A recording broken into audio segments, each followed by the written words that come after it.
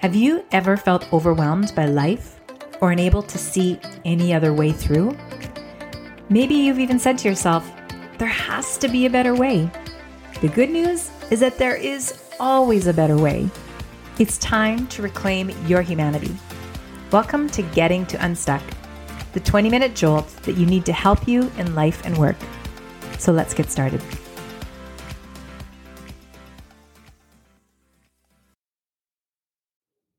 Just made me think of the Muppets and the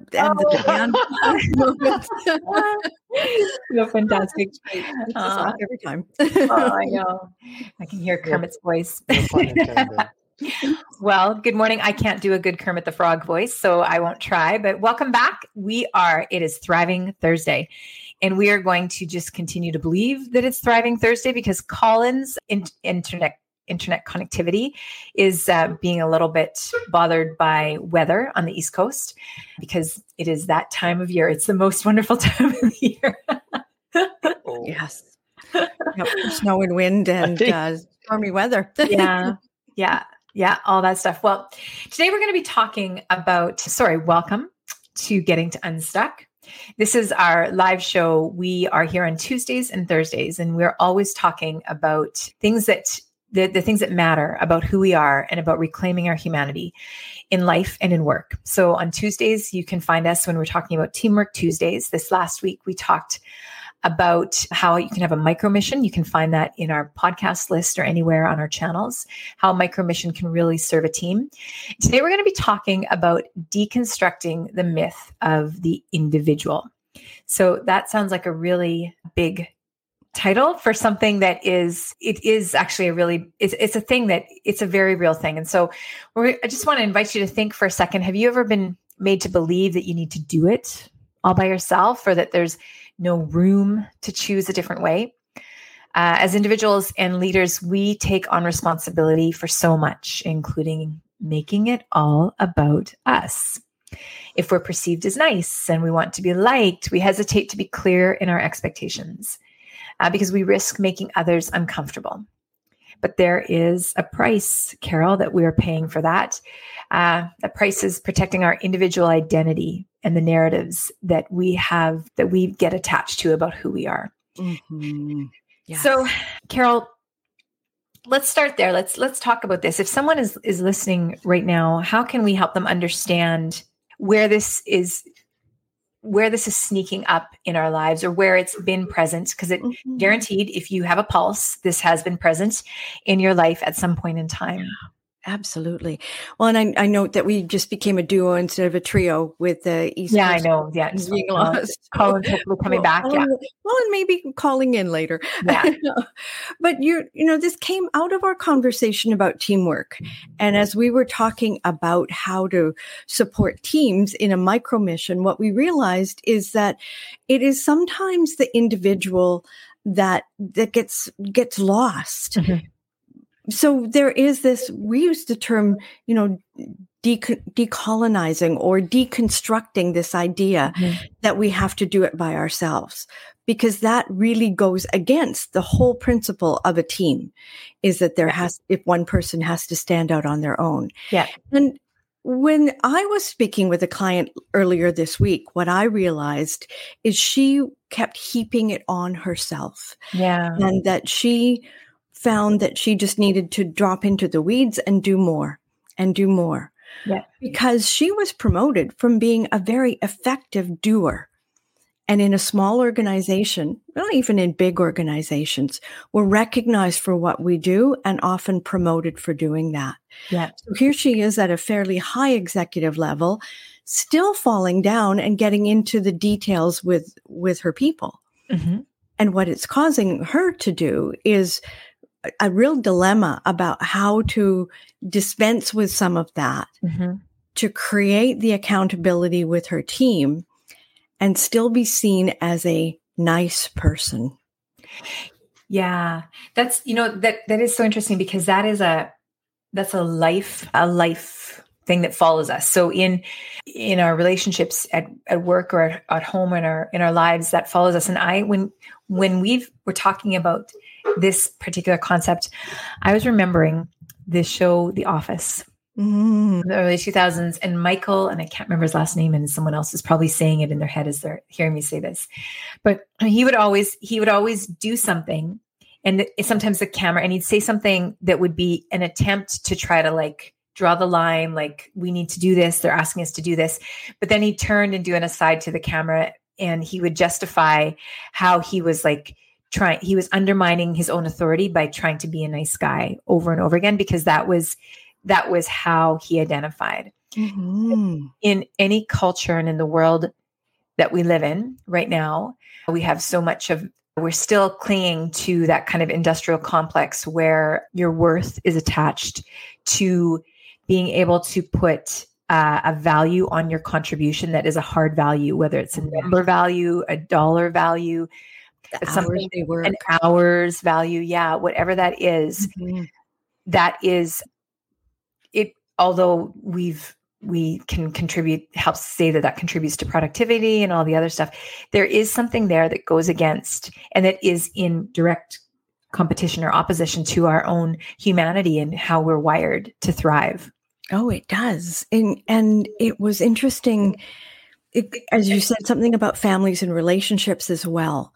Because one of the things that I was listening to Dr. Gabor Mate, and he was saying how as a human species, we developed, as particularly looking at families, where there was a collective of people to take care of the kids. There was a collective of people to do the work that was out there.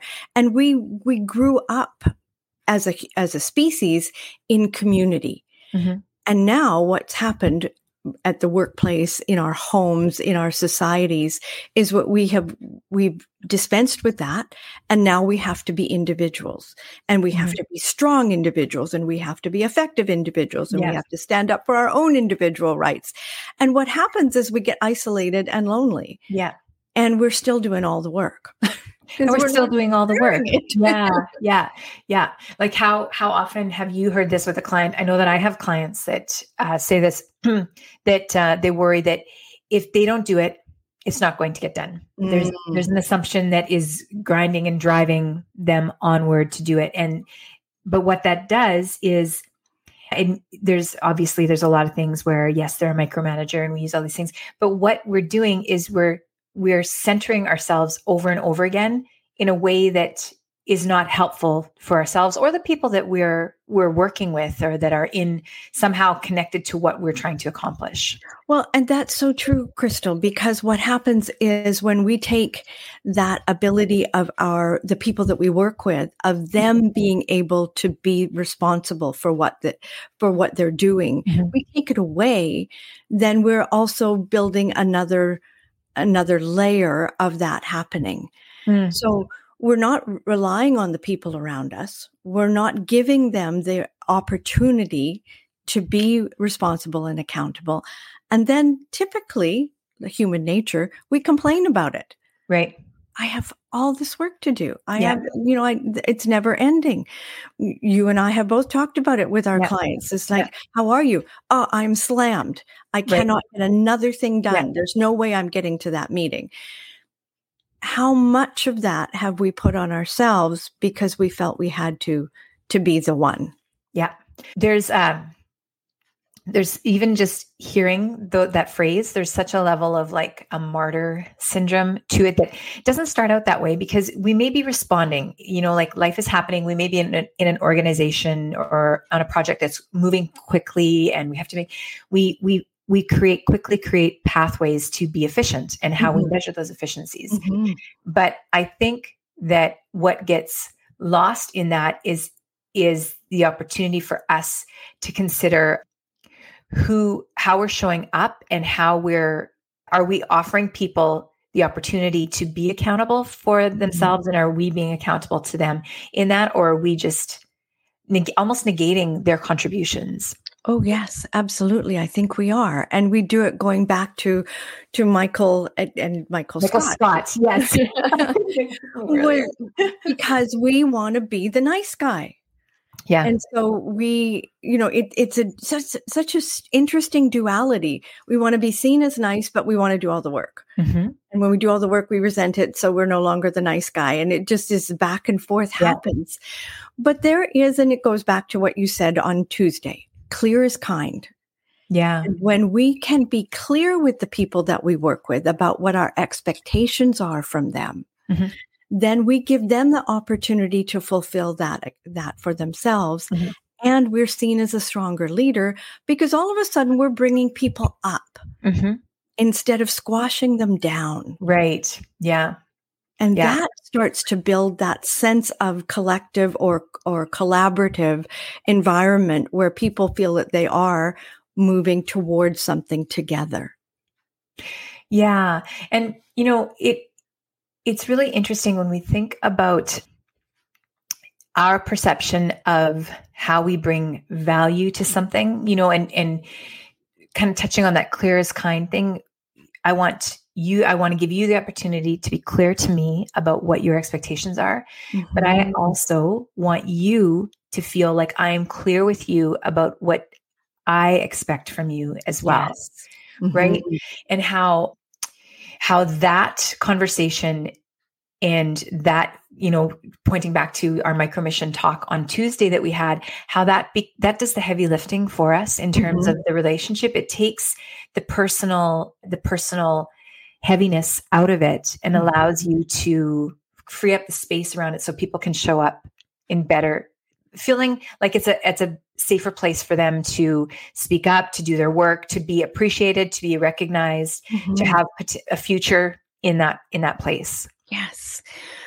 Because, it is important that we are individuals and that I'm not saying or implying in any way that we need to become merged and not separate and have our own identities. But that what happens in that opportunity when we see people working together in a way that's inspiring and motivating is that every single individual that's there gets to feel their own piece of it. Mm-hmm. And I think that's part of what, if some of the folks who are listening today are leaders, is that they can begin to interrupt the behavior of being the one by considering mm-hmm. pausing and just noticing how the communication is being delivered. Okay, so let's put that into practice because we want to make this as practical as possible for people. Mm-hmm. Because if you're here and you're listening, we want to honor your time and give you opportunities to make this really real for you that you could even mm-hmm. put into practice when we're done this conversation.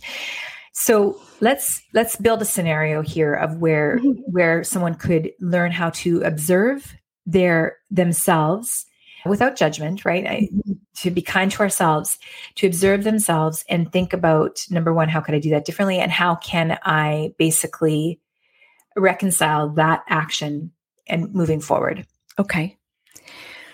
So if we imagine a scenario where someone has been traditionally really effective at being really busy and their calendar is full, they have meetings back to back, and they are struggling to get work done in between times because there's so many demands upon them.